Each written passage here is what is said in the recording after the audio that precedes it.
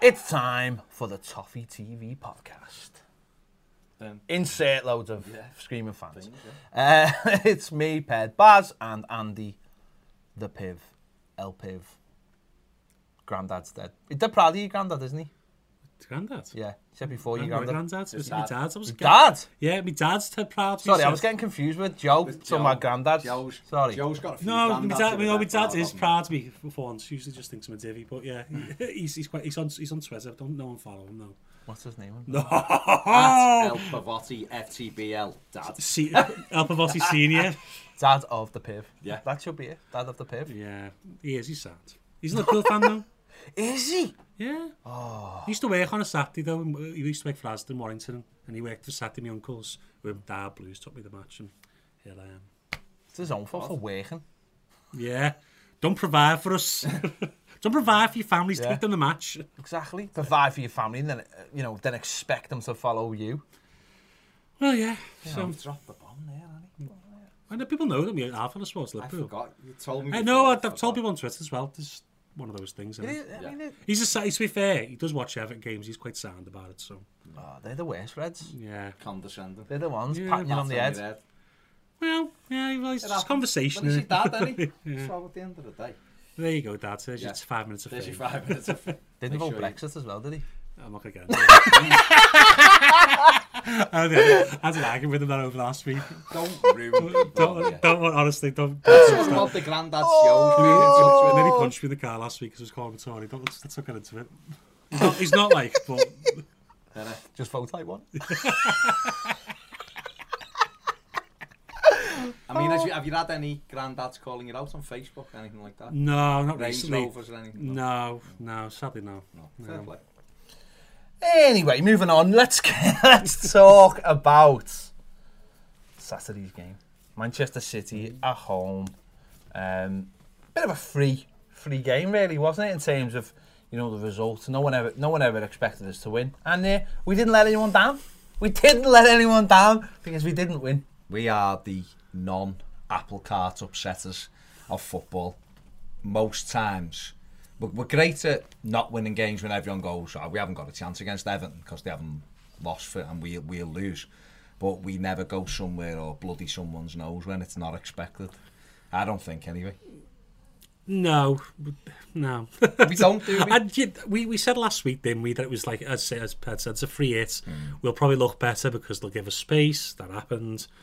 We probably lose, which it happened as well. So, yeah, I'm not saying, I thought there was a bit more fight, but the City let you play, don't they? To be fair, though, Ederson's had to make 3 brilliant saves to keep them in the game. 8 shots on target. Yeah. The XG was probably the highest Man City have had against them, in the last, since Pep come on, I think. I think that's the most shots they've conceded since 2014 under Manuel Pellegrini. Yeah. So so that says something that we they give us the space. We did expose in some ways, but what did you make of in the press conference on Friday? A reporter said that no team since the beginning of last season has created more chances than Everton. Didn't he say they haven't had as many shots on target? Didn't he say Everton created the most chances since the beginning of the 2018-19 season? I'd have to look that because 17-18. No, 18-19. We might be including set plays because most of ours was set plays last season, and it did boost us up quite. It was substantial. We were like 11th, 12th in terms of open play chances last season. Potentially, because we do create a lot of how many times a game does Mina or King get their head on the ball at least, off a corner or free kick. So maybe mad, in terms of actual big chances, no, we were I think 7th or 8th. When we watch them, it doesn't feel like we. We it depends what you consider a chance, though, because chances could be just a shot from distance. It depends really. Yeah. It's how you measure chances. XG, we improved actually because of the City game. I think we're up to like 8th or 9th now in terms of XG. Expected goals, so it did help us sort of, but obviously, they were much better on Saturday. But we just need to see something different, really, and that's Everton. People blame a striker. I think I heard you say that on Monday that we need a striker. Yes, maybe we do need a more experienced striker, but that's not part of the plan, and it's not going to happen. I don't think. I think there was a story about Rafa Leao turning Everton down in the summer, wasn't there? He's not really experienced, of course, but.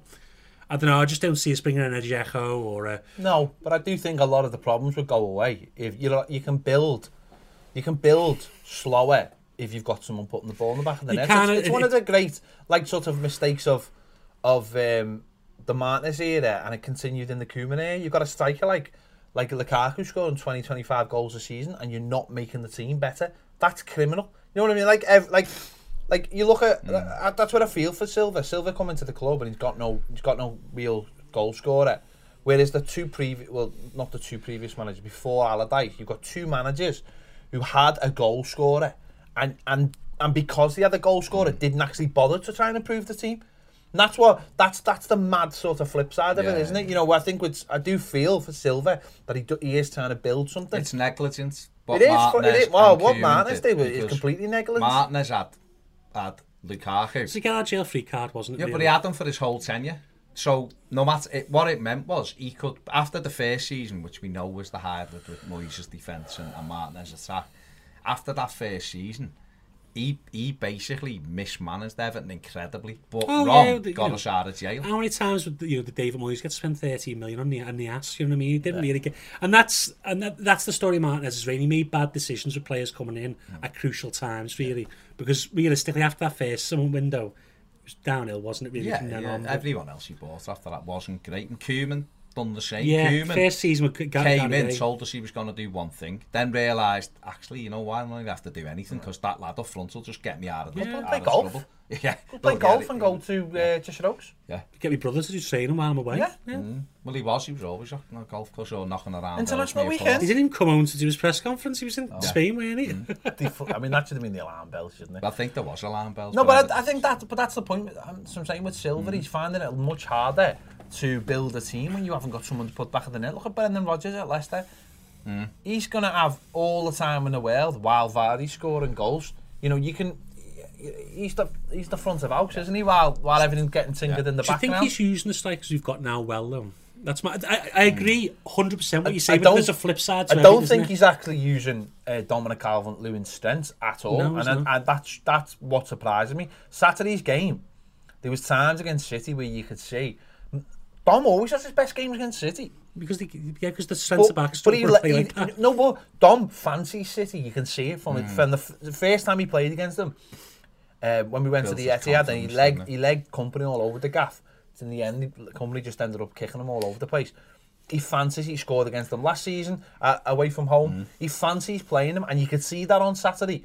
And yeah, we stopped going long to him, either over the top or to his head. There wasn't enough of that. That's the problem with Everton, though, in a nutshell, in a sense, because against Man City, you can do that. Against Burnley, we're not going to be able to do that. And because instead against Burnley, we need to control the game, so we're going to play it slow around the back. And Dom's basically going to have then 4 defenders around them all the time. It's not going to work. So this is where the balance of play needs to come. And you need to decide what is the style, what is the system that gets the best out of what I got. And if you're going to play Moise Keane, you can't play the same way as we got Dominic Calvert-Lewin. But at the moment, this is our system. You just slot in and you don't fit it. That's the problem with Everton at the moment. And do you fully lay the blame at the manager? I'd say more now. I'm saying 70% with the manager, but the question still arises: are the players doing enough in certain cases? Because some players don't seem to be that bothered. They go through the motions in certain games, and I don't know. There must be a reason why either the manager's not inspiring them, or they can never come back. It's because either they just give up and go, "Oh, we're not expected to come back anyway." I think, to answer your question, you've got to look at what he's got available to him, and I still think he's got enough available to him to change that side, and that's where some of the blame has to shift to the manager. Like if you're going to look at it and go, well, I know Saturday's game was different because I know players were ill, and it's different but I don't know whether it'll be this Saturday, which obviously we'll talk about in a bit, or whether it'll be after the international weekend if it makes that far. But he's got to start looking at that now and going, I've got to start making some tough decisions. And if players aren't in his plans for the future, then you might as well start bedding that in now. And you might... Because what's interesting about that conversation we've just been having there, you're talking about Moise Keane and you're talking about Don. And then you've got Bernard and you've got Richarlison, right? Well, if you played 4-3-3, you can play 3 of that 4 every single week, really, if you want to. Moise Keane off the right or the left, Richarlison off the right or the left, and Don through the centre. Or Bernard off the left, whatever you want to do, and you say, right, I want to play Iwobi central, and then You've got Delph, you've got Sneijderlin, and you've got Tom Davies, and you've got Sigurdsson. But I think you've got to make that choice and say, well, actually, instead of saying, like you've just said there, well, we're playing this style, so we've got to drop John, or we're playing that style, and we've got to drop Keane. That should never come into a manager. The manager shouldn't be looking at this week and going, right, I've got Dominic Calvert-Lewin who's scoring goals, but I've got to drop him because the style we play suits Burnley or whatever. You know, it's stupid. You've got 3 or 4 good players there up front. Start using them all and make your midfield more compact. This is where I don't get it though, because when your manager comes to a club, they're supposed to imprint their style and their ideas on the club. You know, you look at Pep, right? What he did is he go, right, I haven't got the fullbacks. They didn't do well. He finished fourth. When we get the fullbacks, the 8 players who are going to stay in the team from last season are already up to speed on what I want to play like. And then you build it that way. You don't go, I've got to wait till Gabam and Gomez back until I change the team. You can't wait that long. I don't know whether you watched the final. I did, yeah. Cheers, hand. Nice one. So you will have heard me saying, we started last season reasonably. I thought we were okay. We were okay. We were good enough that people were asking Jose Mourinho if Everton were going to finish above United in December. Obviously, Pickford threw that one in at Anfield. Everything went askew for 3 months, but I think the manager really lost his confidence in that time. I really do. And then we came back strong then the last 10 weeks, and it looked to me like that was what he wanted to play. We were very much on the counter-attack. We were breaking quickly. We were beating teams comfortably, which we did. But it seems to me like we then got to the summer, and to say like what you just said about Pep, we got to the summer and almost went, forget all that was good. We've got these new players now, we're going to start afresh again. And now, this team looks like it was 12 months ago. This is like, remember saying this with Koeman, actually? Yeah, because it's almost like this is the first part of his tenure again. This is why when people go, he needs time, you go, all right, yeah, he does need time, but when but you've got, by now you should be seeing what maybe not 100% of what it is, but the plan is. And again, we'll get on to, we're going to put the under-23s in the next section, but it's supposed to go right throughout the club. There's supposed to be an imprinted style. When Klopp come in, Liverpool's teams below it play Klopp's way. Pep, they actually they've been playing the Pep way since before Pep got there, because they always knew he was coming.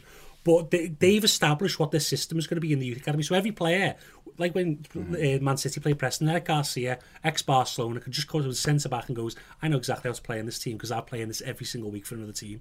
Everton haven't got that. You've got David Unsworth playing. Well, I'm not saying that. And David Unsworth's got his own agenda, I suppose, in a sense, because he wants to be a manager. But there should be a unified system in the club. And I can't even name what the first teams is, never mind what the under-23s are doing.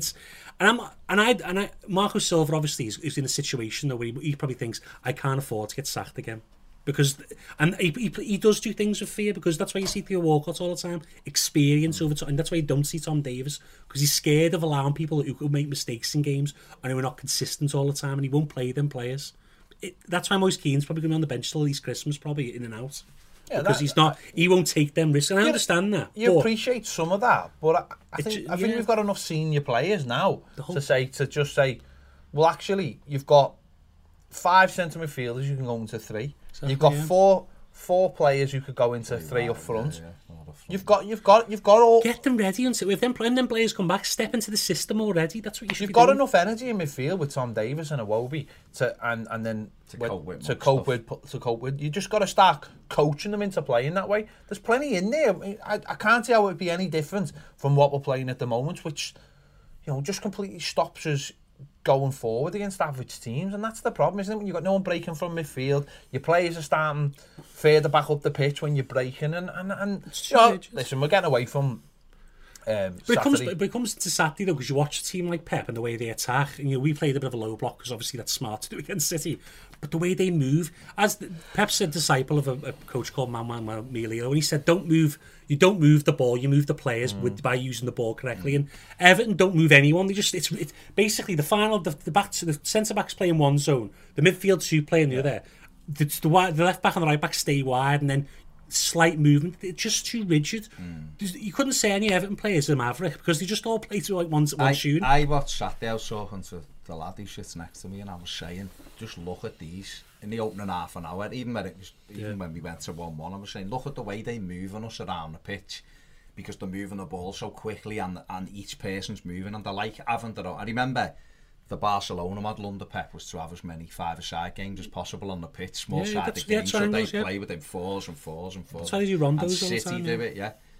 Where when we played the week before, and it was a really good comparison for me, because the week before we were the Man City against Everton, in that Sheffield United game, and everything we did was slow, like you said, it was zones. You can almost go, right, that's your area, and you could I might do this on the tacti pad actually, and when me and you do some stuff about shaded areas, because Everton's players don't move out of them. No. So Mina and Keane are now becoming Jagielka and Distan under Martinez, where they have 100 passes between each other. The two centre midfield players are just sitting directly in front of them, and then there's that gap of 30 yards where City almost played 7 men on the edge of. And if they don't move, if our players don't move, why would the opposition move? Yeah, and that's the ultimate thing, isn't it? The ultimate thing is to create space. It's to create. You look at the first goal, the way the way De Bruyne throws it in, and the way they've managed to get 2-on-2 at the back post and overloaded us. And I watched the way the full-back stayed right up the pitch, the way they made us go narrow and then used the space on the outside, by flooding the areas. I watched Man City in the Champions League last night, and when they scored, I think they didn't score like the 65th minute, didn't they? And it was like they were knocking on the door, and I was listening. I think Don Hutchinson was doing the game, and he said, they're knocking, but they're not changing. They're just going to keep playing. And when they did score, it was a Sterling tap-in. But there was 4 players in the 6-yard box, all there for it, because they'd all gone like that. It brought all the opposition defenders into the middle of the park and allowed all that space on the outside. And that's the problem with Everton, is that we put all those crosses in the box like the week before, and we have 2 players in the box. We don't have stand there though, and they just stand there. And we don't have any. But even if they just stood there, if you've got 4 and they're all in a line, you've got a better chance of someone just knocking it in, haven't you? There's an option of it breaking to you. But the move to get the cross, it's always either deep or because Dini's have to clear 2 men because they don't work. When was the last time Richarlison, when he cut the ball back for Dom against Bournemouth? How often do we get to the byline? The point being, if you go back to Saturday and you look at Seamus Coleman in the second half when he had that chance to put it in, right, and Sterling come and took it off him and knocked out for a corner, right? Seamus Coleman doesn't stop there, right? Or if he's got 4 men in the 6-yard box, they've made his mind up for him. He doesn't have to look up and he doesn't have to pick a pass. He just puts it across the 6-yard box. And if it misses the first one, if it misses the second one, if it misses the third one, you've still got the one at the back post. Exactly. How many times has Sterling got tap-ins at the far post by doing that? That's the problem. And so you're looking at Seamus Coleman there, it's fine to go, well, he shouldn't have slowed down or he shouldn't have done this. But instinctively, if he knows there's 4 players in the box, he just knocks that across. You always say, like when I was playing and you play with wingers, I'd always say to them, just throw it across. When you get the chance, throw it. And I know you're putting it there. I will always make that run in there. And then someone should be coming in behind. Don't work it back and work it forward again. You're absolutely right that they should have made his mind up for him. But I think what Everton and what Silva should be saying to Coleman is, when you get that half a yard, forget who's in there. Put the ball across that 6-yard box, right? If it's cleared, or you throw it in and no one's in there, that's their responsibility. But then it also sets the pattern for the rest of the game, because then people are going to start gambling then if you're getting balls at that. And they're going to be panicking. The issue with that is, and this is the entire issue, is how often do we do things quickly or make snap decisions? It's always, because by the time the ball goes out to Coleman, we've slow played down to the point where they're all back in position. I seen it Saturday, twice we broke at pace. Yeah. And then we stopped and turned round and recycled it again. And you looked and everyone was back. Place, and you were like, that's gone now. The one when Seamus went round 4 men, switched it wide, and you were like, come on, attack. And we got it, we stopped. But the problem, and that's why, you just literally answered the question here, that's why, is because if Dean gets it on the left and he looks up, he's never just going to throw a ball in the box because he knows no one's breaking into the box. He knows a Sigurdsson's not breaking into the box. Area. He knows... He knows that Richarlison's not going to be up there. Even if Dom's in there, it doesn't matter. But Richarlison's the only one who makes late runs, isn't he? Because Dom's always already in the box, isn't he? And we've discussed this movements in the past. This is the whole issue, though, and this is why when people go, it's the players, it's the players.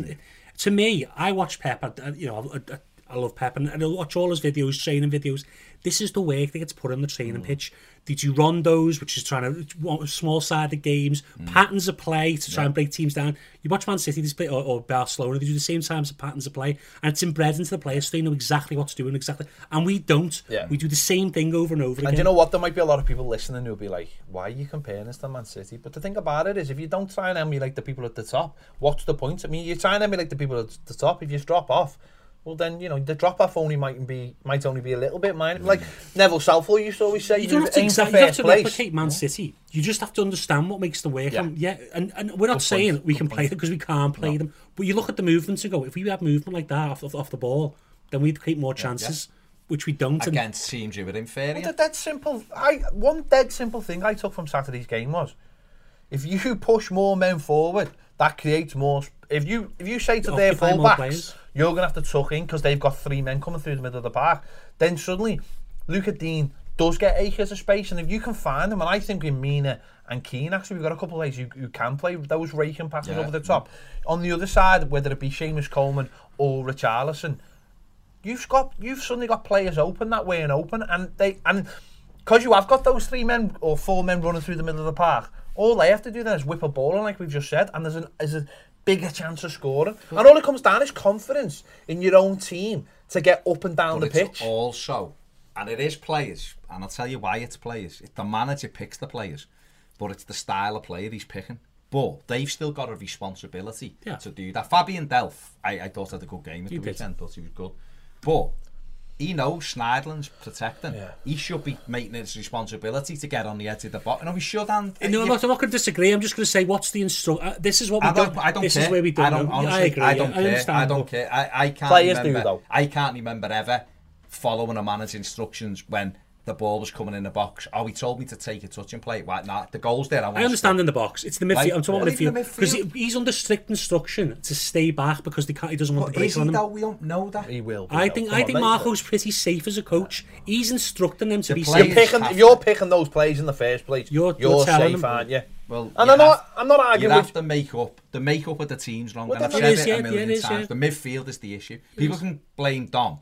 And I can be critical of Dom, and he missed the sitter at the weekend. If that was Aubameyang, it was 2-2. Or if it was Salah or Mane, or it was 2-2. 1-on-1 with Ederson. It doesn't matter whether it's a good save. He should have clipped it over, and Coleman did. Showed how you beat him. That's how you do it. He should have scored. However, he had a good game, and he put himself about and he scored a goal.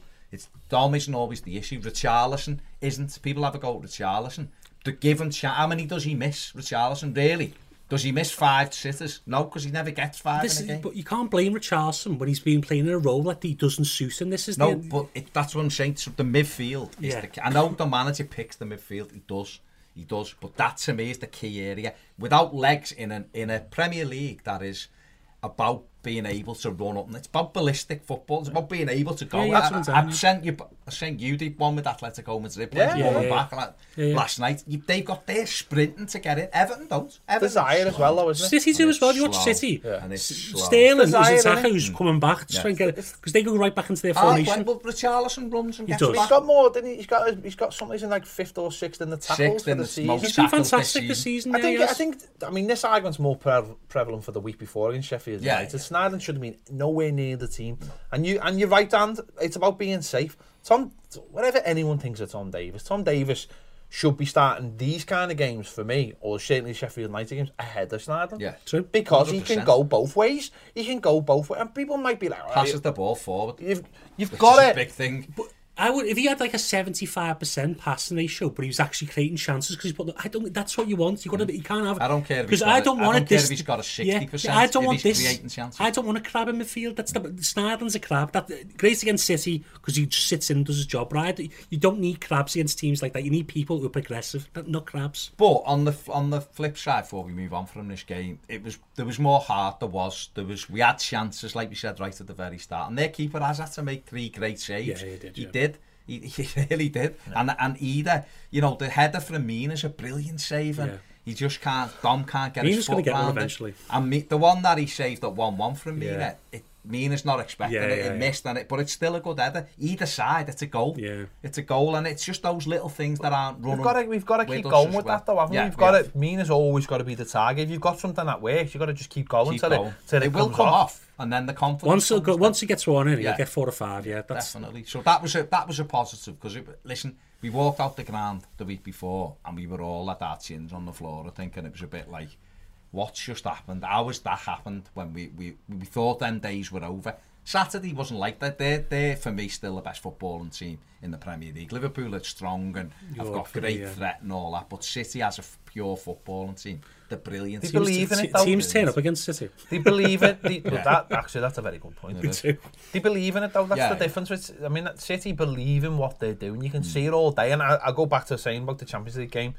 Watching a little bit of it on the goal show on BT, and it's just a belief. 65 minutes in, and just keep doing what they're doing, and there's nothing's going to change. Would we be criticised for that? Which? For doing what we do. So say not if it was successful. Say our game plan is, which it quite clearly it's is. Pressure, though, throw crosses in. We sometimes would go, "Where's Plan B?" Don't you? Because you hear that, don't you? We've got no Plan B. They do play two different ways. They play during the game. What City used to have is Dzeko off the bench, which was an X factor, which they don't have now. So they do have to play one way, but I don't know if you're that good at something. Oh yeah, I mean it's a totally different thing. I understand. It's a team that the problem with crossing so much because they do it so well. So that's what you'd have to say. You get players in the box, the full-backs get in the box. I'd be surprised apart from Dean never gets hardly in the box, does he? Because he's never hits the byline because he's always crossing it from deep. Coleman, yeah. Well, again, that's runners, isn't it? Well, the options exactly. If you got Sigurdsson shouldn't be the man on the edge of the Tom Davies. How many goals do you see, particularly at the Etihad, where Sterling or Aguero is at the back post and they're literally they're a foot off the line. The ball rolls across the 6-yard box. They just put it right across. There's three of them waiting for it. But that's because when they get into those areas, right? A, they gamble then plays, but B, they're not hesitating, stopping and waiting for shape. Yeah. They're getting the 1-2. You were talking about it, about John Joe Kenny with Schalke, playing that little knock and getting it back, and then throwing it in front of defenders. Yeah. If you throw a ball in front of defenders, they're facing their own goal, they're terrified to touch it. A lot of them will let it go across them. And that's where you're running in, you've got to tap in. Exactly. We work the space well. And then we hesitate like Seamus.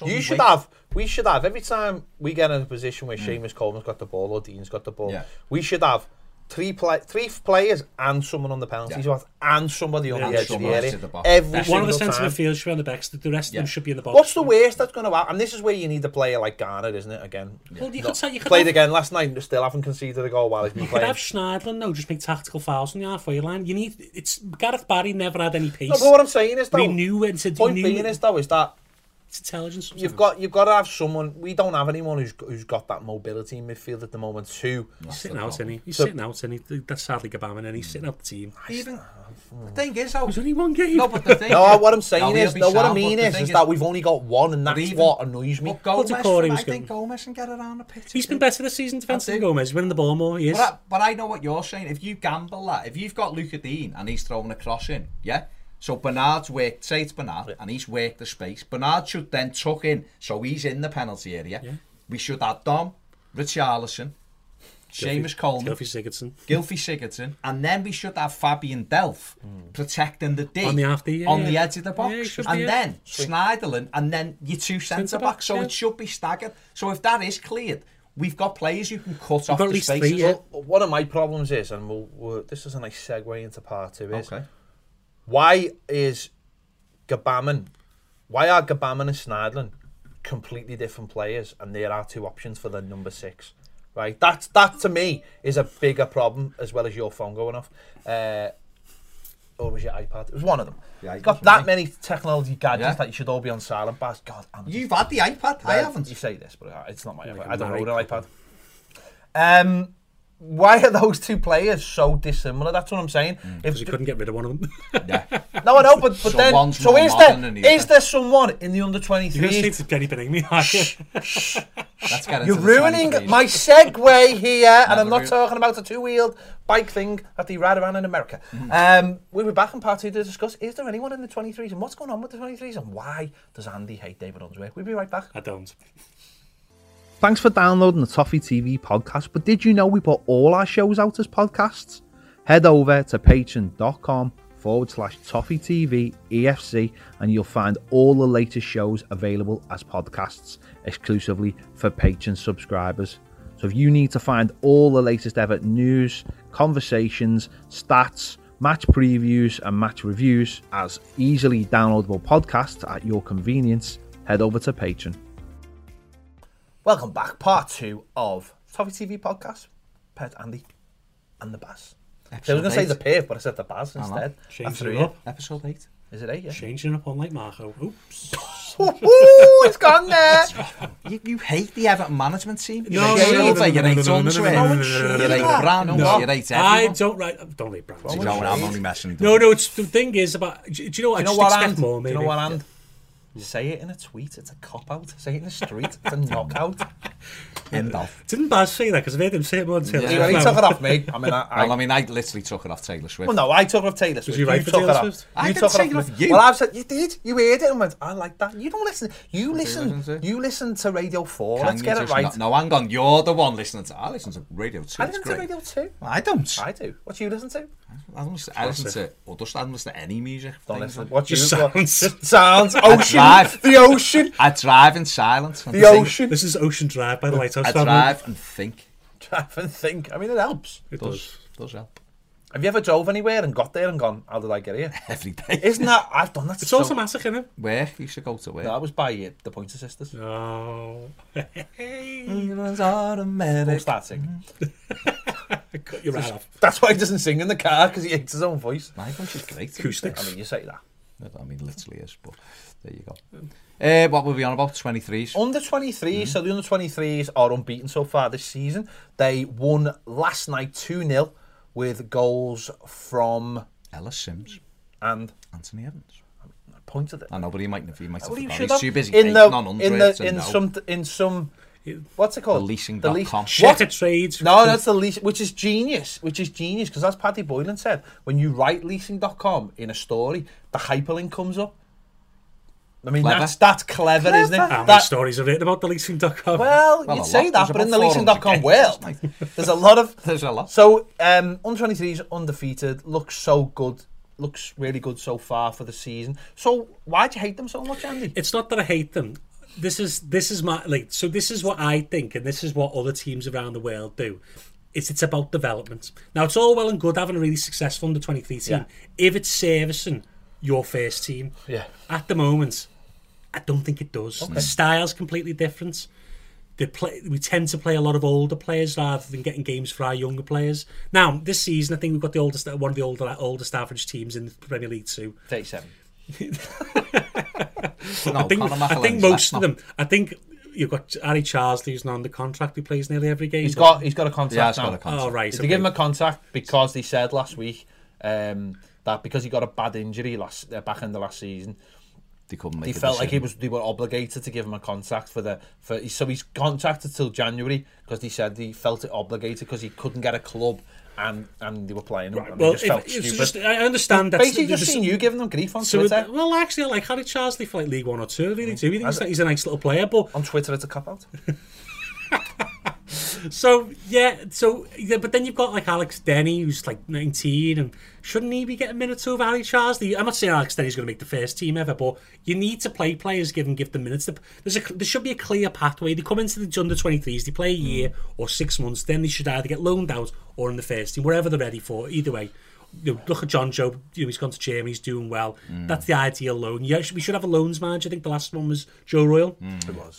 Every club in the top 6 definitely. I know even Bournemouth have one as well. They all have loans managers. Even Bournemouth? No, because I was speaking to him the other day, so it makes it different. But they have. His name's Carl Fletcher. He's a nice guy. So, but how's the dream team? Is the ex Bournemouth striker Carl Fletcher? Yeah. So, but what they do is they look at we've got Virginia on loan at Redmond.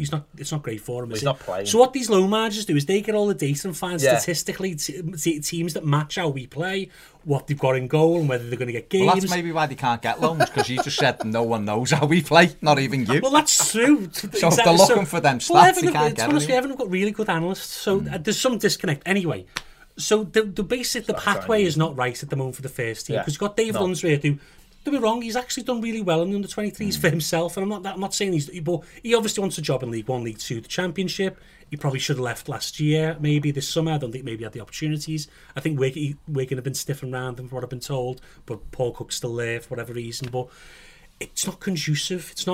Basically from the under 12s, whenever they start, all the way through, they should be playing one system. City do it, Liverpool do it, and they all come through playing one style. They're ready for it.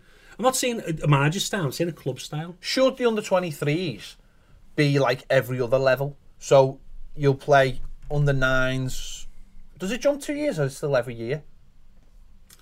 It's some do jump a couple of years. I think he jumped it. I think 13's definitely. So when they get to under 18s, then they go to under 23s. Should they play only? So should they look at it and say, well, you'll play under 18s and then you'll play under 23s, and after a year, you're gonna. There's 3 options: first team, loan, or maybe a second year at a push, because maybe you need exceptional circumstances, like you came out the under 18s when you were quite young or something like that. 17, yeah. So maybe something like that. I think you're absolutely right. But one thing I would say, or maybe suggest, is, are a lot of those players playing in that team to service maybe a couple of players? Yes, that's fine, but you need to get the best. You need to develop them to sell them. That's another thing that we don't do well. So by having them, so even if you get them on everyone on the same pathway, you send them out on loan. If they do well on loan, you get money for them. So that you're actually creating a market then of players to sell, players to keep, and you're developing them all on the same thing. Now, not every player can go out on loan because you can't loan 15 players anymore. They've put the prevent to that. But Anthony Gordon, either the decision's going to come by Christmas. I think it's either is he going to be part of the first team squad, or are we going to go maybe 6 months in Germany, then he'll be in the first team in the summer, something like that. They're the pathways we need to think of. We can't just go, he'll be in the 23s for a whole year, for the next 3 years. Like, Dennis Adnaran came from Fulham. He's not really developed that much. I like Dennis Adnaran. I think he's got quality. I wouldn't say he's going to be he's a Premier League player, because I think he's been that long in his development that you can't say that at this moment in time. But there's been mistakes made. Is that a worry? Is that 3 years ago we brought in quite a few players. We bought them, and we brought, as you mentioned there, Adnaran, we brought Josh Bowler, we brought Lewis Gibson, we brought Matty Folds, we bought like 5, 6, 7, didn't we? Yeah, and really, there's only maybe Lewis Gibson at the moment that I can genuinely say would be knocking around the 30. He's basically the fourth centre. We'll pay up to $6 million for him. So that's the price. They obviously thought he was very, very good. So you look at that and think, what's happening with the pathway if players that are... I mean, Josh Bowler had already played for QPR, hasn't he? Coming off the bench, yeah. And now, I spoke about this in other times. Say you come from QPR, you start getting first team minutes, and they go to you, you're going to play in under 23s, which you've just come out of. Yeah. It's not good psychologically for the player. So with Josh Bowler, maybe we should have said, Everton have been linked with Joe Geldhart, haven't they? Yeah. Lad from Everton, who's played for Wigan.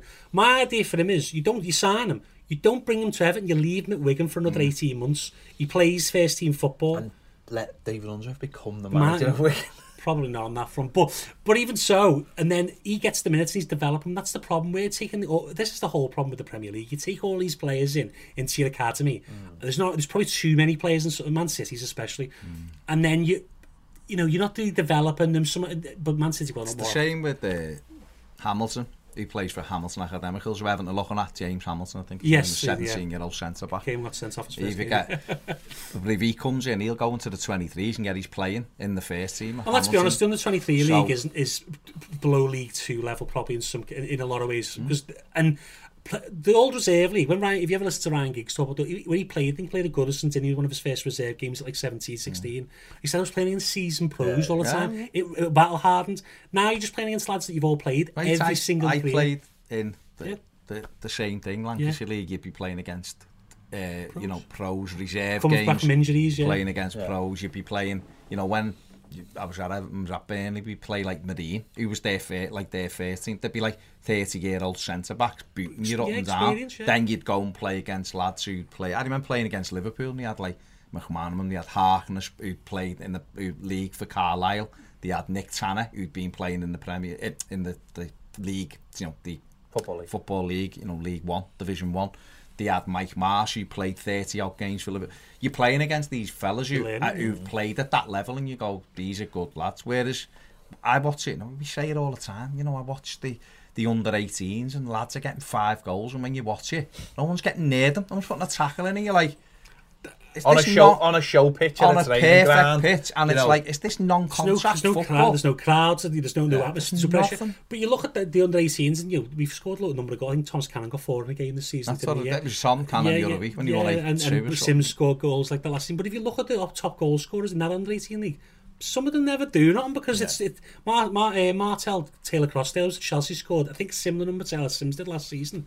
I think he went to Fulham on a free this summer. He's not even getting the Fulham team. So And when he went up to under 23s, he couldn't score goals. So there's a jump up in levels. I mean, I watched Ellis Sims last night and I thought he looked... It was just better than I'd seen him. He was strong. He was up against 30-year-old centre-backs who are used to league football. He cracked them a few times. He went back for more, which was good. Took his goal brilliantly.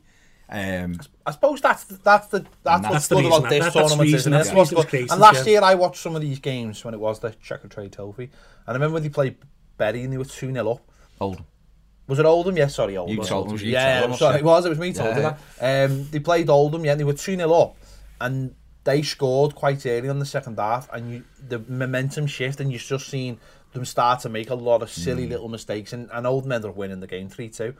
Whereas I suppose from last year to this year, I've seen a lot more evidence of players being a lot more experienced and grown up in their decision making. But then, if that's the case, when are they going to get that step? Because before we were talking about the first team and someone like Gabaman, and you're looking at someone like Beningame, who's already played Premier League games, and has had his chance, went to Wigan and obviously got a lot of injuries and stuff, never really played, and now he's in that weird void of he's not going to make it. Exactly, he's not going to make it. What's weird about him? What's weird about him is I don't remember him ever having a poor game for our first team ever. That's the issue there. You come in the first team, then when Allardyce came in, out you go, never to be seen again, and that's why you either keep them in the first team or you loan them out straight away, because. Like, imagine Ellis Sims, how much better, right? He's going to go back to playing under 23 football next week or this week. What if he was playing against Burton's level every week? How good is he going to get quicker? How test himself now? He might have a rough time and not score many goals, but he's learning all the time. I watched the game last night. He should have scored one other one. The Gordon put over. There was a sitter he missed. And ended up trying to back heel it in, and he got cleared. But he was very, he was very good, and he did get cracked. But there was a few of them last night, and you're right, we had seen him. They beat Mansfield as well in the last game as well, when Anthony Gordon scored that worldie. And it's good because they're up against lads who have got loads of league experience. But 45 days, 6 games. But the irony is with a lot Stephen of Bywater in goal last night as well. He played for West Ham. The irony is with a lot of those players last night, though, you feel like they are just fattening them up to play in the Championship or League One. Like, a lot of them have gone past that point now where you think, well, it's not even worth it anymore. Morgan Feeney, he's 21 nearly. No, I love. The thing with Morgan though is he had a bad injury. No, I agree, and he stopped them going. I agree, but he should. This should have been the game. He should have been. He should have been on loan. No, January. Adam Aaron should have been out on loan. Evans is still. I know Evans. He's done well in the under 23s, but he seems to be an under 23 player now. When he went to Blackpool, he was okay. Showed a couple, didn't he? Yeah. Well, the Platt seen under it the other day saying he's expected to go out on loan. They've had clubs, but he'll never come back. No, he's not going to play in that fit. No, I agree. You know what? He's a decent little footballer. No, he is. But again, League One Championship again. Yeah. But what would he have been at 18 if they started thinking about this pathway early instead of going, let's get on 21 and the under 23s? The way I look at it, I agree with you. I think I've said this yesterday, I think, to Paddy, and I think me and you talked about it, Ped, is that the 18s, the lads should be 16, 17 playing in that. Yeah. Come out of the 18s, you go straight into that 23s. I think if you're in Everton's under 21s or under 23s and you're 21 or over, you ain't making it unless you're a real top prospect and they're going, you're in the first team squad, and then you just keep sharpening us up with games. I was thinking about with this, Lewis Gibson. But I was thinking about this before, right? And I'm watching last night the Champions League game, and I'm looking at Phil Foden coming off the bench. And funny enough, Don Hutchinson said, "What's Phil Foden actually doing here? What's he? Oh, Phil Foden just scored." Everyone listens to Don Hutchinson. Oh, he's very good, actually, very good. No, but the point being is that you've got to play like Phil Foden, who comes off the bench now, but he's not playing under 23 football. He travels with the first team, he's got everywhere. Exactly. Hang on, but then isn't that Tom Davis? Tom Davis is just 21. Tom Davis is 21. Phil Foden's 18. 18. He's 18. But he's a different level. Is he though? Isn't he different level? In their mind, I mean. But that's not the point. Is that we're waiting too long. But that's why I think Anthony Gordon should be in with the first team. We'll talk about Gordon in a minute. We go on to him. But what I'm saying is there'll be some players who are like Phil Foden, Anthony Gordon. Yes. And you look at and go, this kid's special. This kid is special, right? Yeah. And then you might look and go, there's a player like Benny Beningame, say, or Dennis Adeniran, or one I was impressed with last night was Mark Hello, who, when I'd seen him before, I thought, that kid's not doing nothing. Last night, so much better on the ball, foot on the ball, so box to box, breaking out in the 88th minute, length of the pitch. Don't you think some of that comes down to actually what they're playing as well? You said before, a lot of those players play. No, what I mean is a lot of those players play in an atmosphere where, say in the under-18s, where it's non-touch football. They have basically have agreements not to touch each other. So players are going in and not really doing anything. Whereas last night, like you said, it's a proper competitive games. Yeah. They know they're going to be it. They know they can hit someone as well. And suddenly you've let the shackles go off of just playing on a train. Because you're up against lads in that trophy who you're not making a mug out of me. I do this for this is my livelihood. I'm trying to get in the team. On I mean, 8 of their first team anyway. They have to play a certain number of players. That's what I'm saying. You're playing against players who they've got to pay for their mortgage. They've got bonuses. They're not having some kid from Everton nagging them and stuff like that. Whereas you watch a lot of 23 games, and respect to Everton for winning 2 years out of 3, but some of them turn up and they know exactly what it is. You look at Man City and you look at Liverpool, and they're like, that's not. It's not for winning. It's not 18, 17-year-olds playing in there. That's what I'm saying. That's what City do. It's development. For City and Liverpool, it's not for their players. It's not the be-all and end-all. The be-all and end-all is the League Cup, getting in that, and then that gets, and then maybe, then maybe you get a loan, and then maybe you come back. Whereas Everton are so hamstrung because we've got to win a trophy, or got to be seen to be trying to win a trophy, that those kids are not getting a chance. So the under-23s then becomes the be-all and end-all for loads. I mean, I've been at both games when we've won the league, and it's. It is a big thing, and that's fine. But it should be at that stage for them lads. It should win and stuff. But then, where's the drive to go that little bit further? No, you're right, but that's why I'm saying. So what I was saying was at 18, then it is the year in that 23s. But one or two players might need another year in that before they're ready to go. Doesn't mean they're never making it at Everton, because everyone develops at a different stage, right? But there will be cases like Wayne Rooney. Of course. Gerrard, well, even Steven Gerrard. I remember Gerrard was 18 and people were still unsure. And I remember watching him playing in the European game for Liverpool's debut, and he got beat Liverpool 1-0 at home. But I looked at him and thought, looks like a good player. Then he disappeared again for a bit because they didn't think he was ready, and they were looking at him even then and then saying, not sure. And then he had that growth spurt, which ended up wrecking his back for a few years. But he had a big growth spurt, and then all of a sudden he was back in the team. But was he going out the team to play in the Resis, or was he going to play in the? Well, he was still playing, wasn't he? No, that's what I'm saying. He wasn't just training with Liverpool. No. What I'm saying is, though, that's the point, isn't that's the whole point, isn't it? They're going into the Resis and they're getting smacked everywhere, and it's not under 23s football. Where you watch that under 23s, and it's not the standard. It's the competitivenhave of it. It's just playing against the same players they play through every age group. Yeah. Now, when I looked, I did. I'm a bit of a football nerd, so I looked at the players in the Premiership in teams who made it. They either went out on loan at 18, they either in the first team getting regular minutes at 18 or 19. Not 2021. There was so many. I think there was one or two that made it. But that's why I'm saying. Well, look, Joe Pickford was on loan against Southport in the conference when he was 17. That's what you need to do. And whenever he played in every division, hasn't he, Pickford? Exactly. On loans and stuff. Even if it's just 11 games, 12 games, it all makes a difference because you then go, this is the standard that I need to be either be or above. Well, what about if it's, say it's Marco Silva, or we've talked about this with Guardiola, with Phil Foden.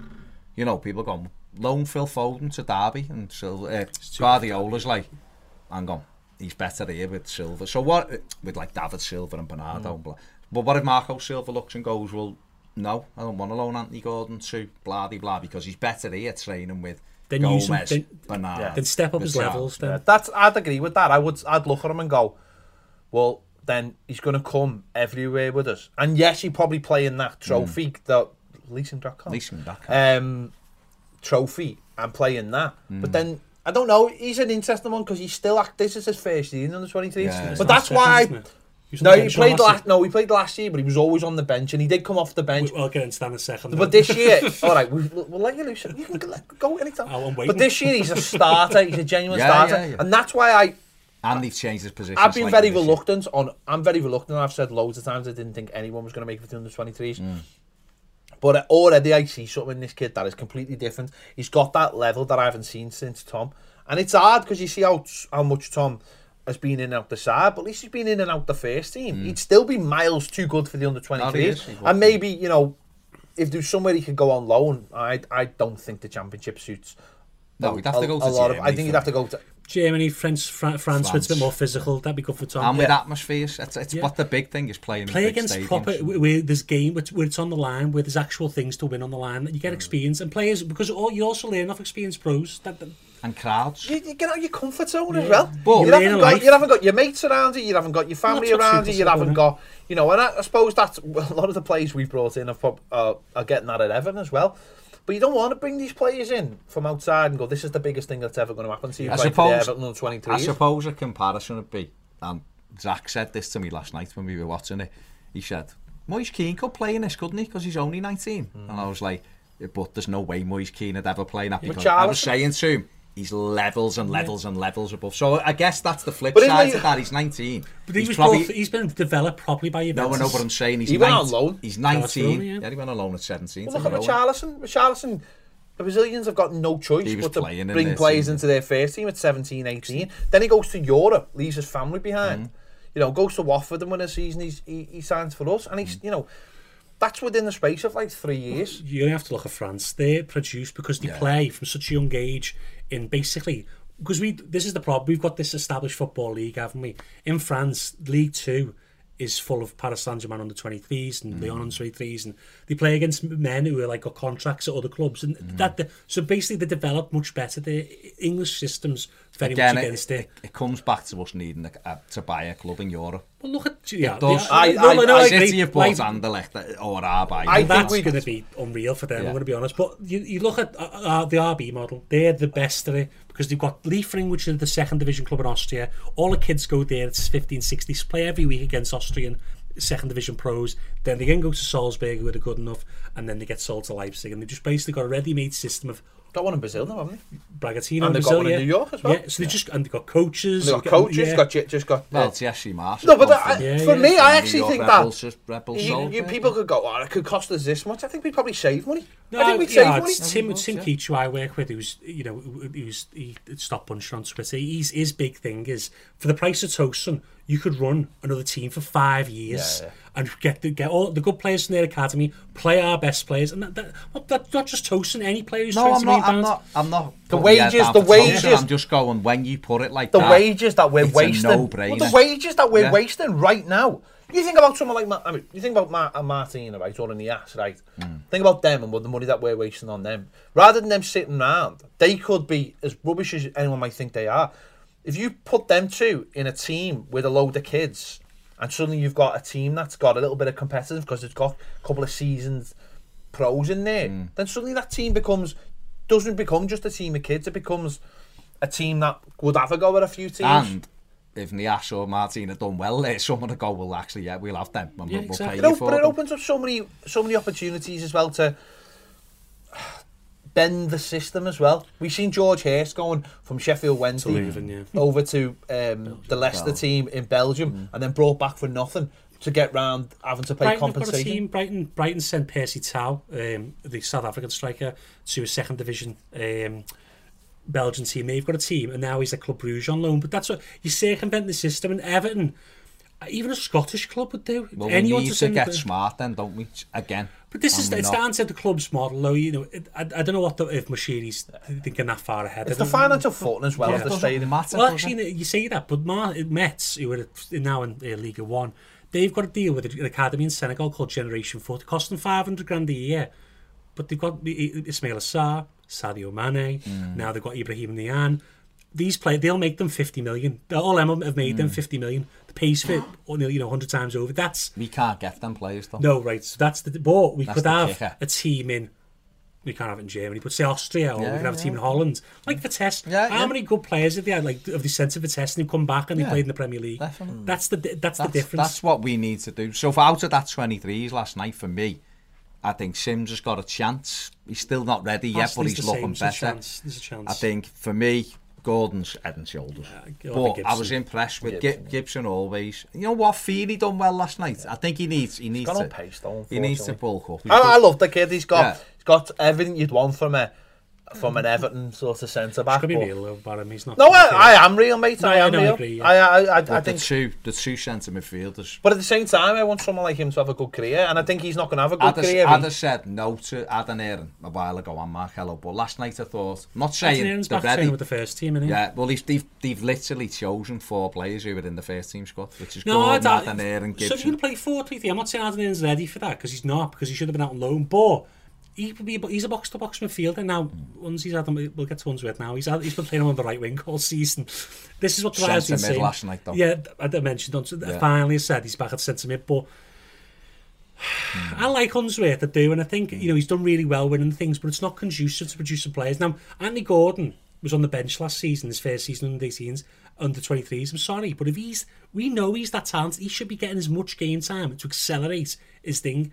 I don't care if Unsworth loves Harry Charsley or whoever he was playing last season, who else was in there, Hennon, whoever over the years. Yeah. They do not matter to Everton's future. Anthony Gordon does. Play him. I understand that the football as well, the ball misses the midfield most of the time completely, goes from front to back. That's not how we play. Well, maybe we should play that in the first team, but well, if it wins stuff, yeah, maybe we don't. So when they're going to win, I think Anthony Gordon will be fine because he's such an intelligent player and he's yards ahead of the players at that level. But when you bring, say you brought an Adam Aaron in, he's going to be a bit of a fish out of water in that system because he doesn't know, he's not been part of it except maybe in training. So if we were bringing, say, Lewis Dobbin from the age of 14. Come on, last night looked very quick. He's very good, very bright. So Lewis Dobbin, if he come through the whole system playing it in an Everton style, the manager can change, but the style manager can be the same. Then they'd be ready to step in the face. He's interesting, Dobbin, because he was playing at under 16s at 13 and 14. What I playing find under 18s at 15. So 16 now. 16 what I do find quite interesting though, it's a bit annoying actually. It's not. I don't know if the annoying is the right word, but being hearing the same names for like 3-4 years, and you think every year there's an age group, or every 2 years there's an age group, and if you're hearing the same Anthony Evans and these kind of players, and Morgan Feeney's another one, you'll continue hearing all these players. You think, where's the next crop? Where's the next crop? Lewis Dobbin's the next one. Because that's you're right there. There's a bottleneck at the top because Unsworth's loyal to these players that have won things, and they actually should be stepping up into playing those minutes. Them lads should be going out on loan. But Everton have got one of the oldest leagues in Premier League 2, and Man City, look at Man City, we played them last weekend, didn't we? 2-2 wasn't it? Yeah. They had some cracking young players in their team, but Everton are physically more matured than them. So they can balance out the levels because we're older. Most of their players are 17, 18 and 19. Most of ours are nearly 20 and over now. It's by the way, I think the best example of all of these is Kieran Dowell. To see that player that really should have been handled much better, put somewhere that suited his skills instead of just basically getting a team and going, there you go. And he's the one, and he's not going to have a career. He's made wrong decisions, though. He should never have gone to Sheffield United. He should have gone to Rangers with Gerrard. Said this but who's making those? I know. I don't know who it is. I don't know the whether big it's turning point was for him is when they had Mark Warburton, not Forrest. Mark Warburton loves playing young players, loves to develop them. When they changed Aitor Karanka, who's one of the most negative managers you can get, that was the end for Dowell and that team. And that 6 months was lost then for him because he scored like 9 goals by that point. I also believe going back that one of the other big decisions that has messed all this up is Koeman's decisions that he made in the Europa League. Stop Tom Davis from progressing by not playing him in all those games. And then what I mean by that is we bought too many players. So and this is where the bottleneck starts. So you stop Tom Davis from developing, and then if you stop Tom Davis from developing, you're stopping the fella behind Tom Davis from developing, and so on and so on and so on. Where it should have been sink or swim. Tom Davis, is he in the team? Well, he's in all the Europa League. John Joe Kenny's in all the Europa League games. Kieran Dowell's in every squad, in every game, they're going to be involved. And then suddenly the people behind them go, well, there's the pathway. And then you're not getting Tom going, well, I'm stuck on the bench here. Whereas Tom Davis' spot on the bench now should be Anthony Gordon, and Tom Davis should be in the first team. Maybe if things have gone slightly different. And that's where, again, we're not getting them into the first team to see if they're good enough. We're stopping the next person, and we might be missing out on.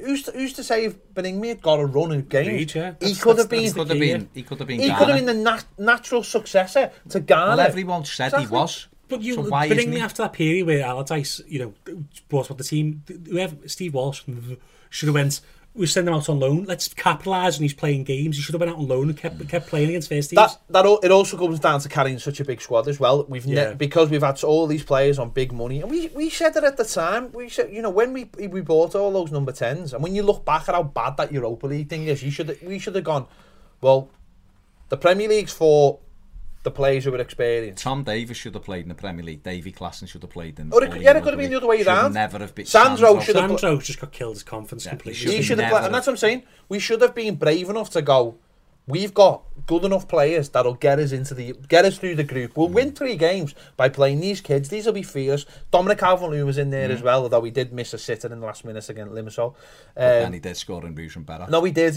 No, but that's what I'm saying. If you'd had Tom, Dominic Calvert-Lewin, John Joe Kenny, Kieran Dahl, Beningame possibly in there, although he was Conley as well was pretty good when he was young as well, and then his career. But that's what I'm saying. We've just went and bought all these players and just didn't split them right, and that's the problem. They're not getting enough development either because they're not playing enough games. And I know we spoke about last week and we laughed about this conference, but this European conference, if we were in it, it'd be great for all those players. Half and half, yeah. So there is Benny for me has still got half a chance. But potentially, but it's now or never. Is he training with the first team though? Yeah, he is. But what I mean is he doesn't seem to ever be getting considered though.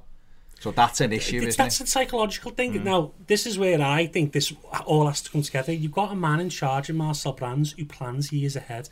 Now, what he did at PSV great is, and this is where it comes into logical thinking. You go, like you said, you've got that plan where when he steps out, he comes in.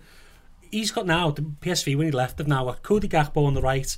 They've got Hatton as the number 10. They've got Malin, and they've got who's the other kid? They've got, I think they're the 3. Sorry, and then so they sold Lozano, so that means Gakpo plays more games. Yeah. They sold Young, so that means Marlon plays more games, and that's what they've done. Who's the one we wanted? Hatton. Is he? Can we just buy all their good players? So but he was right though. What he said about him. No, if we'd have bought him, he'd been our 23s. He'd be ruined. He'd be playing. But what they do smartly is you go. So I know people don't like to hear this, but maybe go right. Richarlison's probably going to make 100 million in 2 years. We'll sell Richarlison. Yeah. Anthony Gordon by that time will be off the bench scoring off the bench, and he'll replace him. And but the problem with us is, and this is what happens. No, this is what happens. This is the problem. This is the problem with English football. This is not just heaven. Is that if Richarlison in 2 years' time wants to move, we won't have anyone. And this goes back to the stream about Ghana. Beningame should have been the natural successor. He should have been getting trained up to be the natural successor. He's got all the attributes. Gets around the pitch. He keeps it simple. He can, he's box to box. He's got the energy, and he should have been getting built. He was almost like shadowing him. Yeah. And you then said this over Baines, though, didn't you? We said this over Baines. We're saying it over Seamus. And maybe it's happening with Seamus with John Joe. Who's to say that's not happening with Seamus? But the point being is that we brought Gabama in, which was the right decision as well. But it should be him and Beningame fighting that position out. We shouldn't be going from. You can say they're both number 6, but Snarner's got 0 in common with Gabama, and absolutely nothing in common. And then you both speak French. And then another one is you've got the same with Tom Davies and Sigurdsson. So every position, is he number 8? No. Is he number 6? No. What position is it? Well, I see him as a Sigurdsson's replacement. He's never going to play that. They're not the same player whatsoever. So where does that leave Tom? And I think this is where the club are falling down. Sigurdsson should be trying to be like Davies, really. Should be being able to get on the ball, get about the pitch, sit on the bench. Bit more. Well, my issue with the Davis thing is in last season he ended up in the stand for about 5 or 6 games, and I just don't get it.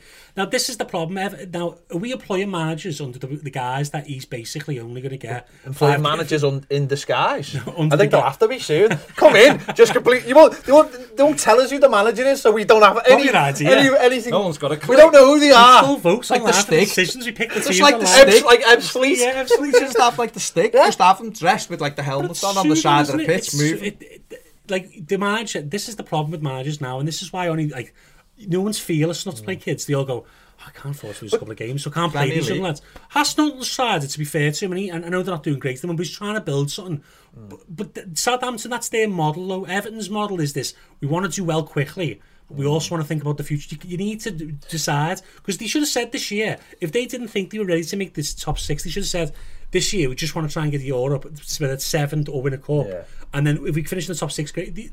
I know you can't exactly say that to the fans, but that Marco Silva should be under that knowledge that he can play. Well, he probably is. To be fair, they say very little to the fans. So. But that's the problem. The communication from the club's always been bad. So at the start of the season, everyone was losing their heads because they thought we were going to get top 6 because everyone was bad. When if you look at it, you go, maybe we can. If we get consistent, we do this. But there's still, if Marco's the man to take it forward, there's still a year or 2 plan left. Going back to the shadowing thing, that seems to me exactly what Pep Guardiola has done with Phil Foden. He's essentially letting them shadow both Silvers. Once David Silva leaves in the summer, then Foden will get more time. Well, he will. Become the backup to Bernardo Silva. And then he'll get more time. And he can also play in field. He'll play more and more. And he's a tremendous. But you know what I'd say, and I'm not saying Anthony Gordon's on his level because he's not quite. But when I watched that under-17s team with Hudson-Odoi, Foden, Sancho he left early, them type of players, Anthony Gordon, in terms of football intelligence, the speed of thought, the decision making, I'm still refining it. He's Did not you see his pass last night for Sims? Honestly, that pass wasn't. People, I don't think if some of our first team players would have played that ball first time to Sims. What, did it go forward? No, have you seen it? He's our most talented young player since Ross Barkley. And now Ross Barkley may have had his flaws, but he was a very good young player when he first came in. And I think Anthony Gordon's. But he came in. Don't forget.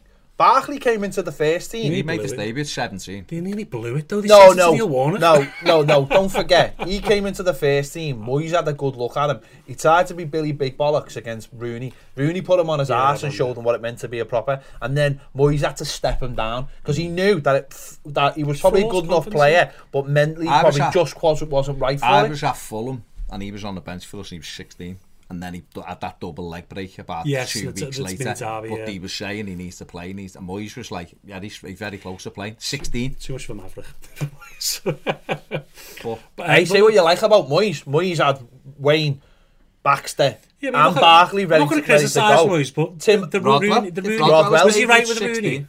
To keep bringing him on and off the bench all the time, or should he just played him? Because there was a lot of consternation at the time about. Do you know what I think it was with Wayne that though? Do you know what I think? But you know I think what it was about Wayne. Do you know what I think it was about Wayne? No, I think he probably thought he had more time with Wayne. Yeah, maybe you're right. I think he thought he was going to 2-3 years. I think he thought he was going to have him probably till 21, 22, almost like the Torres route. Get him. Don't forget, Moyes was saying he was going to make him captain and all kinds. It was Paul Stefford who pushed him out the door, and he probably actually thought Kenwright would have held firmer, because don't forget, Kenwright wasn't selling for anything less than 50 million quid.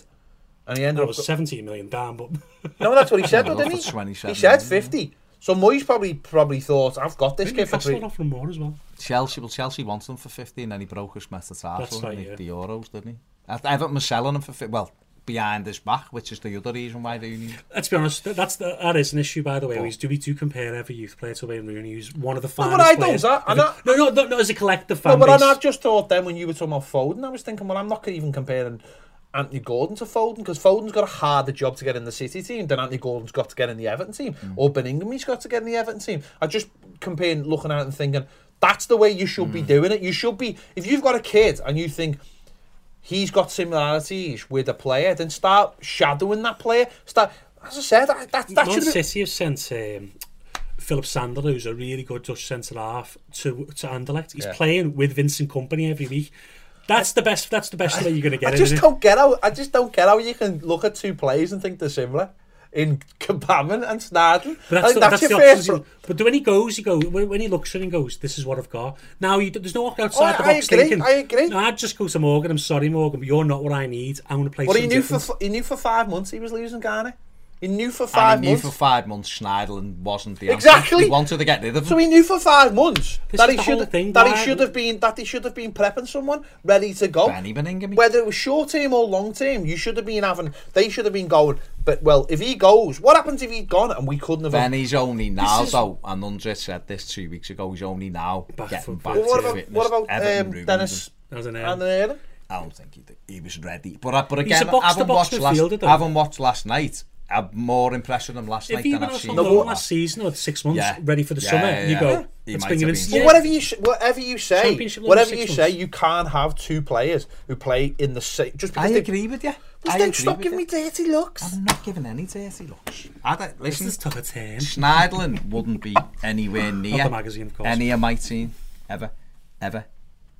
You liar! You made that Snidlin all 11. You got it. You wanted a Toffee TV T-shirt with I want a team. Remember when Liverpool had I dream of a team of Carragher? You had one with I dream of a team of Snidlin. Yeah, but that's actually only for when I'm laying in bed and I need to go to sleep and I just like watch them for 12 seconds. Just every pass, just go. Like the game, the old Atari. That's what it'd be like, yeah. I mean, I'm not old enough to remember. I mean, of course. I wasn't there. It was developed in the 60s. Literally, Baz is you literally even give me the name of it, but I've never. Because it's a classic. Whatever. It's pop culture. I think we need Guess to go. Guess what I downloaded last night for free? Oh God, don't say it. This could go many ways. Yeah.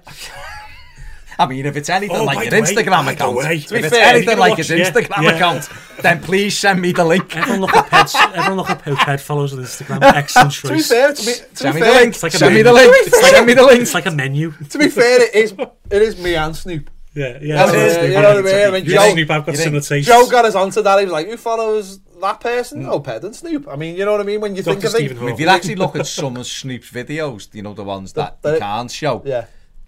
No, anyway, The Last of Us. It's free on PS. Is it? Yeah. Get it, because Last of Us 2's coming out. It's coming out. That's emotional, totes emotion. Anyway, on that, Beningame and The Last of Us. What a combination.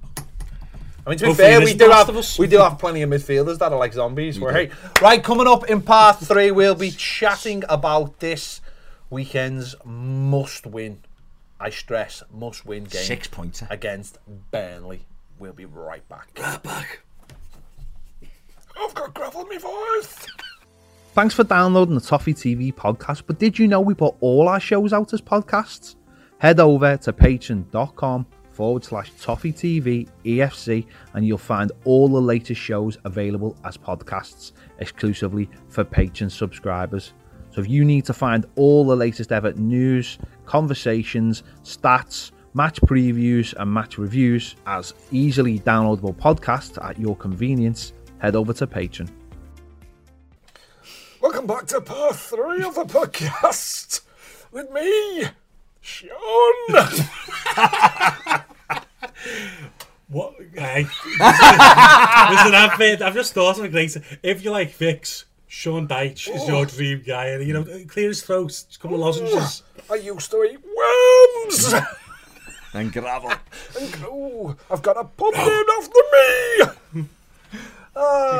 There you go. So I was just constipated. The last game. Hey, this is the Owen Parks derby. If you know, Owen Parks. Loves a bit of dice. Sponsored by Gillette.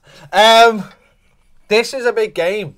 Not only because Everton need a win, but it's just before that dreaded international break. And I, without having any stats in front of me or any proof of this, would say this is the time when most managers get sacked. I've got no proof of that. I've got no stats, but I'm thinking off the top of my head that this is probably the time most managers get sacked. It's an opportunity for chairman, isn't it, to take stock. 8 games Saturday night will have been played. You kind of looking at it. Where are we? You've got that 2-week break. This is where Liverpool replaced Brendan Rodgers with Jurgen Klopp a few years ago. That was a really bad decision for everyone, wasn't it? For everybody. And if you remember, Brendan had just lost all that weight and got his teeth done. Hands on. This is where he was always going in the ticket office for some reason as well. Always. I don't know why. It was weird. I don't know why. And late nights in Melbourne, you just have a late night busy visitor. man. No. It was Joe Allen. He was telling him how to play the pivot. Was it?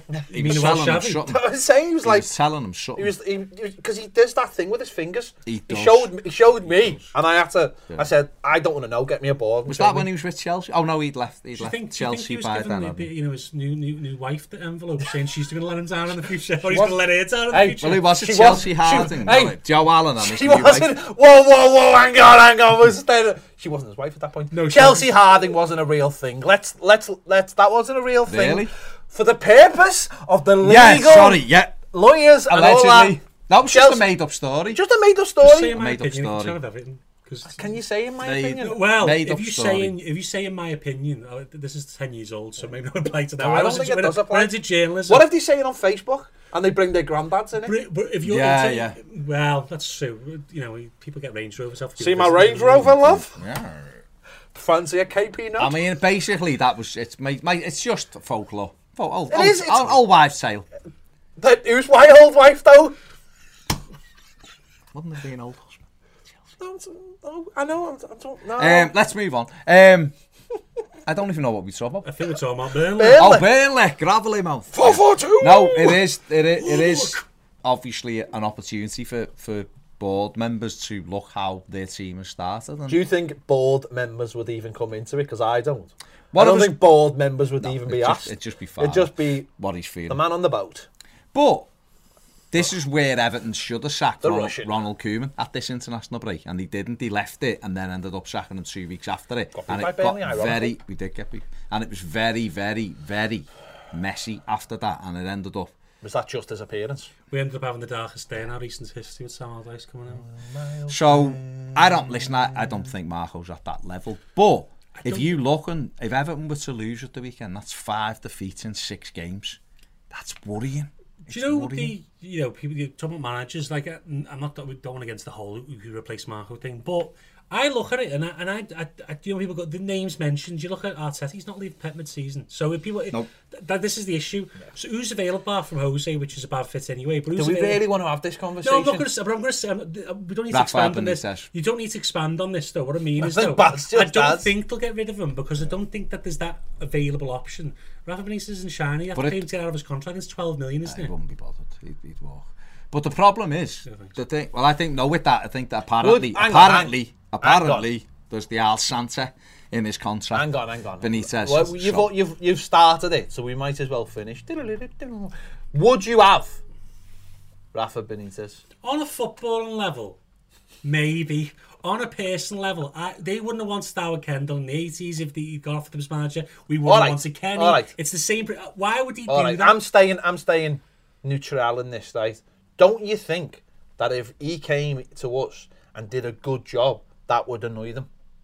Yes, no, I'm not really bothered. If we, know what I mean? Like, if we're putting the arm around them. You're bothered about them. Yeah, you're looking at the wrong way. No, I am. No, because I think this is where this is key. And you've mentioned this before. The fans as a whole need to get behind the manager. Would they get? Nobody do. Nobody. There's no. Well, there's nobody. This would be like that story we heard before. They'd all start following Rafa again on Facebook, and they'd all be trying to check on what he's doing, and they'd all be dropping bitchy comments when he's doing better for himself in life, you know, with his new club. Yeah. And I think that might benefit us. I think Rafa, right, we're on the subject, we might as well talk about it for 2 minutes. He's the type of fella who couldn't care less and will take emotion out of it and just do the job he's asked to do. And maybe, for once, as fans, we just need to do that. Do the same if thing. If it came to that, I'm not saying it would come to that, and I'm not sure Mercedes even looking in that direction. All I would say although that's where the boat's parked. So. Yeah. The thing with Benitez is he's a very good manager. He can't get away from it. What he done with Newcastle is arguably even better than what he's done at any other club because they are an awful football side. Funny enough, he believes in tactics. Steve Bruce doesn't, so maybe that's the issue. So there you go. But even away from Benitez, even if they did decide, the thing with Marco, the problem he'll have is you're right about Arteta. Apparently, he doesn't want to leave City mid-season. What he says, and if it's a big... listen, if there's a fat wedge on the table and the keys to the kingdom, you don't know, right? But what I would say is, say he doesn't want to leave, right? And Everton we're still struggling at Christmas, and people are like, this fella can't do it. And Mercedes looking and going, I'll just give you another 100 million and you still can't do it. What did he do? Because if he's going to pull up... I don't think Marco Silva survives this season regardless. I don't. And I'm someone who backs him, right? I don't particularly I don't want him to lose his job. I want him to turn it around so that we're good, right? But I don't believe that he can do whatever and not be sacked this season, right? So, if it comes to a decision where they look and go, we need to cut here because we're not making any progress, blah, blah, blah, this fella's available. If it's not Arteta, right? And who's to say, I don't know, if Everton went to him, he might come, I don't know.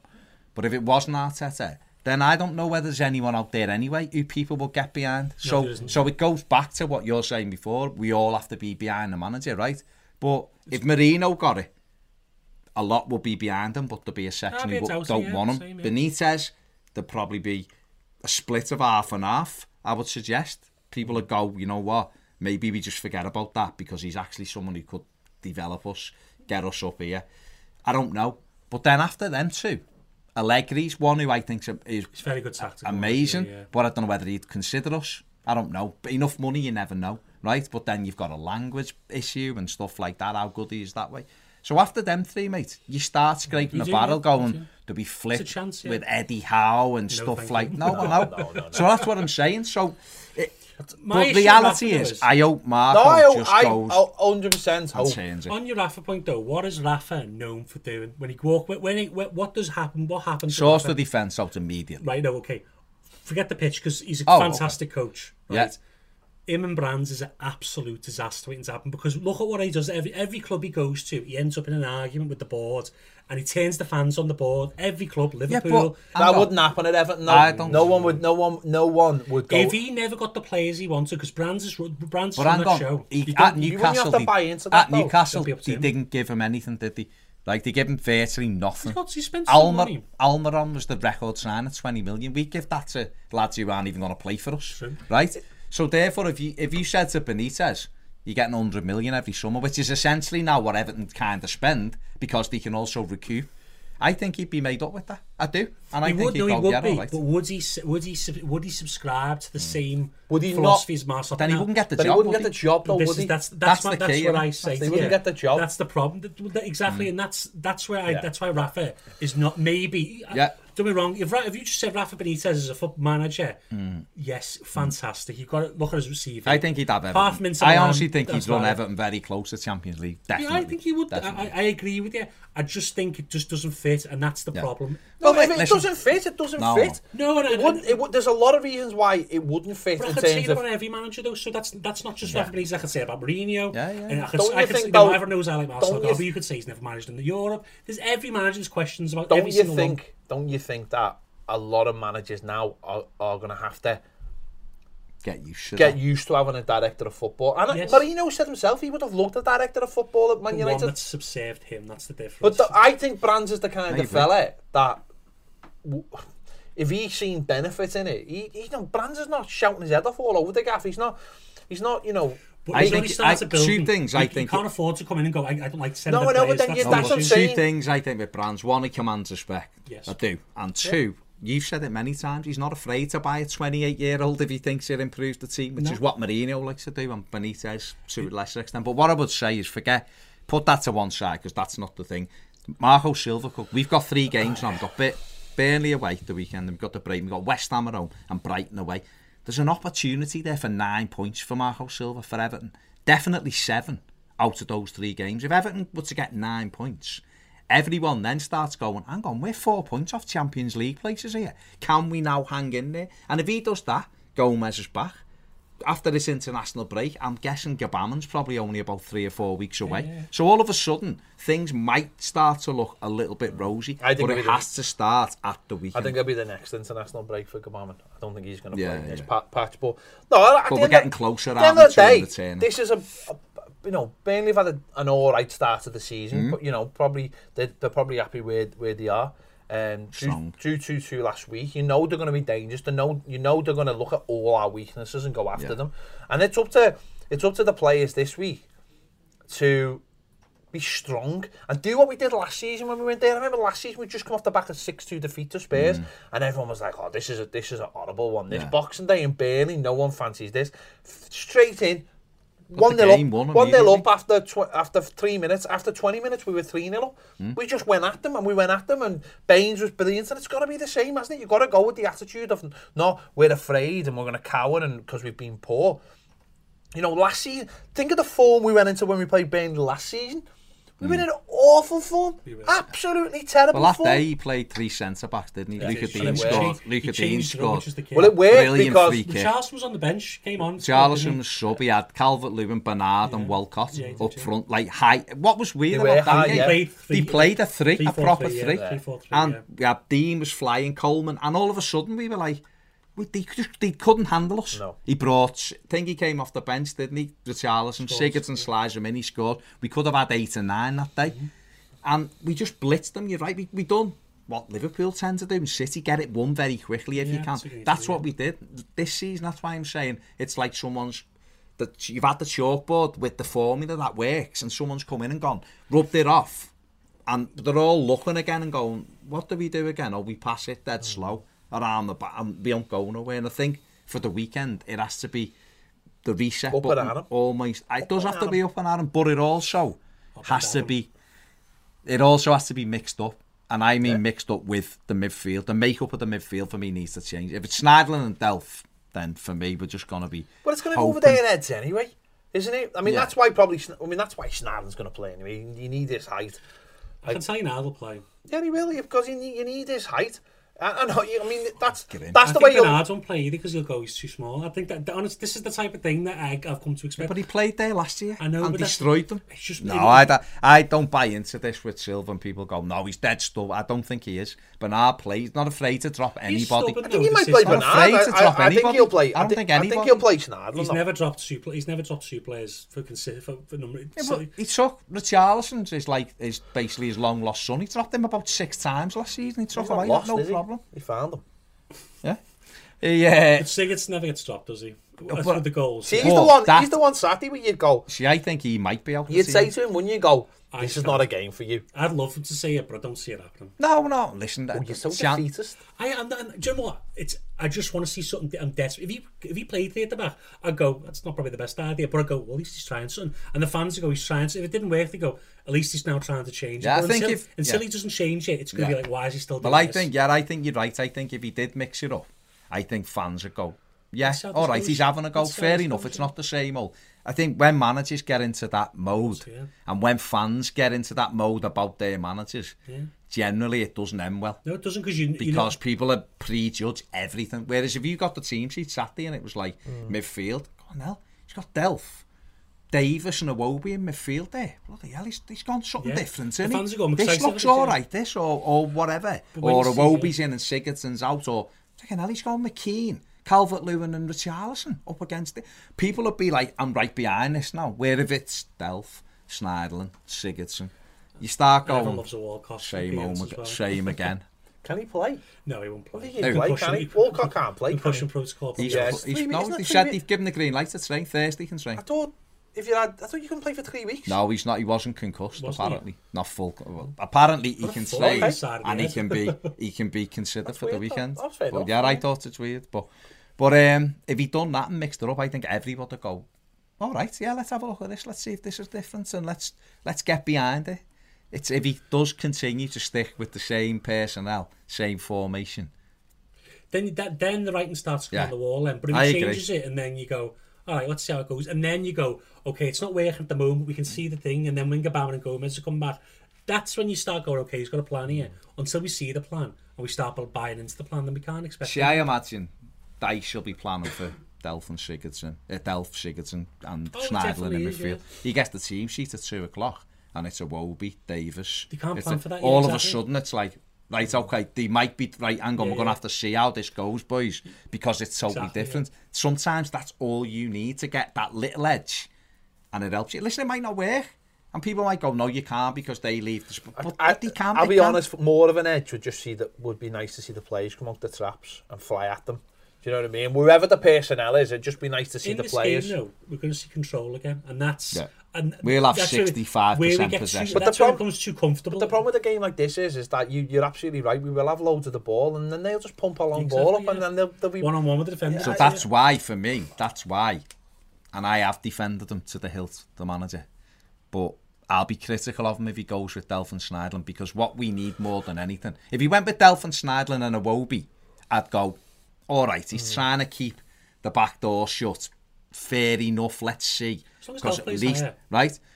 But if he goes with the same 3, I will be critical, because this is a game, like we said before. This to me is like the Chef Webb game. We need midfield runners in beyond their centre-backs to make it uncomfortable for them. They'll be made up if we do what we did against Sheffield United and have everyone, the big banks, big split in the team. We can just head everything away, don't worry. They'll be chill, eating worms and gravel at half time, it's Sean. But if we had midfielders who were buzzing and running beyond our centre forward, it caused these problems, I think. Whereas if we just stick to what we do and we have 65% of the ball, 600 passes, 51 crosses, they'll be like that all day long. Unless we get a lucky break and we get a goal and we build from it and we win the game. But I just think if he done something a bit different this week, it'd give me so much more belief in everything. How many people do you think, if we were to lose the game, would just say that's it? I think a lot. I'm going to be honest. I think there's still people out there who still believe in it, but I think another defeat and things change no matter what you think. 5 defeats in 8 games when you've only played Man City, really. Yeah. 5 defeats in the last 6 games. So then you have to make those points up elsewhere. Haven't spent a lot of money. That might be enough for some people. I don't know. And also from Brand's perspective, he's got a project he's doing. He's not going to get he's not going to go. He's going to need someone to see his project through. Otherwise, he's going to have to start all again. So, and then she's going to ask a question of Brand's of why you spent all this money and why that's not get any further. And so Brand's going to have to make a decision whether Marco's the right man. I'll be honest though. I hope it's not a decision that it's just a snap decision. I don't want. I'm going to be honest. I don't want clubs keep shortlists to or good clubs keep shortlists to managers. So we should have. I don't know if Everton do. No, I know. We did it last time. I do not want that at all. I do not want a snap decision. If the decision's made, I hope it's already been well thought out and there's actually someone ready to speak to someone's agent. Yeah, because that's just, again, if you're going to put someone in, I know we've got more time this time if it was this weekend, but just go and win the game. Just win the next 3. The next 3 are winnable. You're not bothered. Win this game first. Yeah. 1-0.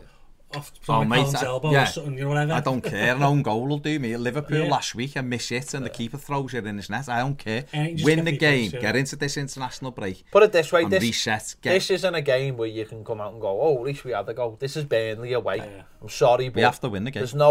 This is a game that you're going to be judged. It's points. Yeah. Get into double figures by the weekend, and you go, all right, let's start looking up the table with 5 points, whatever, off Europe.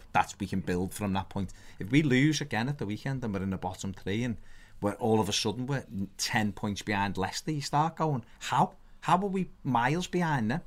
And then that you do then have to look at the manager and you have to look at the players and you have to go, do we really want to just write the season off in October and go, well, we're best we can hope for is top 10 when we keep spending money and we keep saying it's 6th? We see Mashiri in Switzerland and he said this season we have to win. I don't know whether he's going to sit on his hands. No, exactly. But it's up to us now and it's up to the manager and the players to get out Saturday. They're much better than Burnley on paper. Go and prove it on grass. They're a lot better than a lot of teams on paper. But no, that's what it's stand up and be counted now, isn't it? It is. That's what it is. It is. There you go. A somber end to the show. It's not. It's a rallying call. Go win. Come on, game. Win the game. Go win the game. Send us in. This is Ton.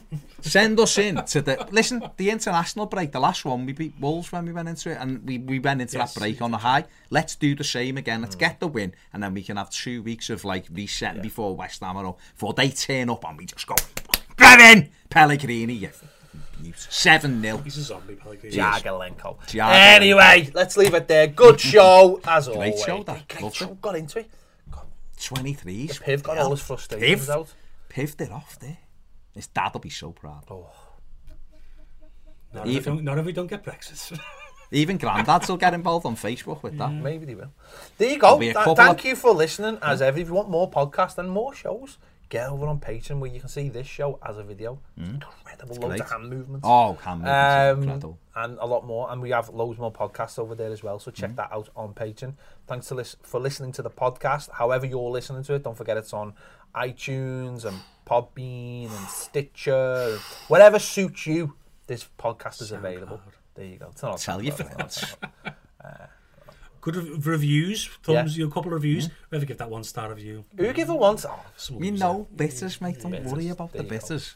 There you go. Thank you for listening. We'll be back next week, hopefully in a happy mood. See you then. Arrivederci.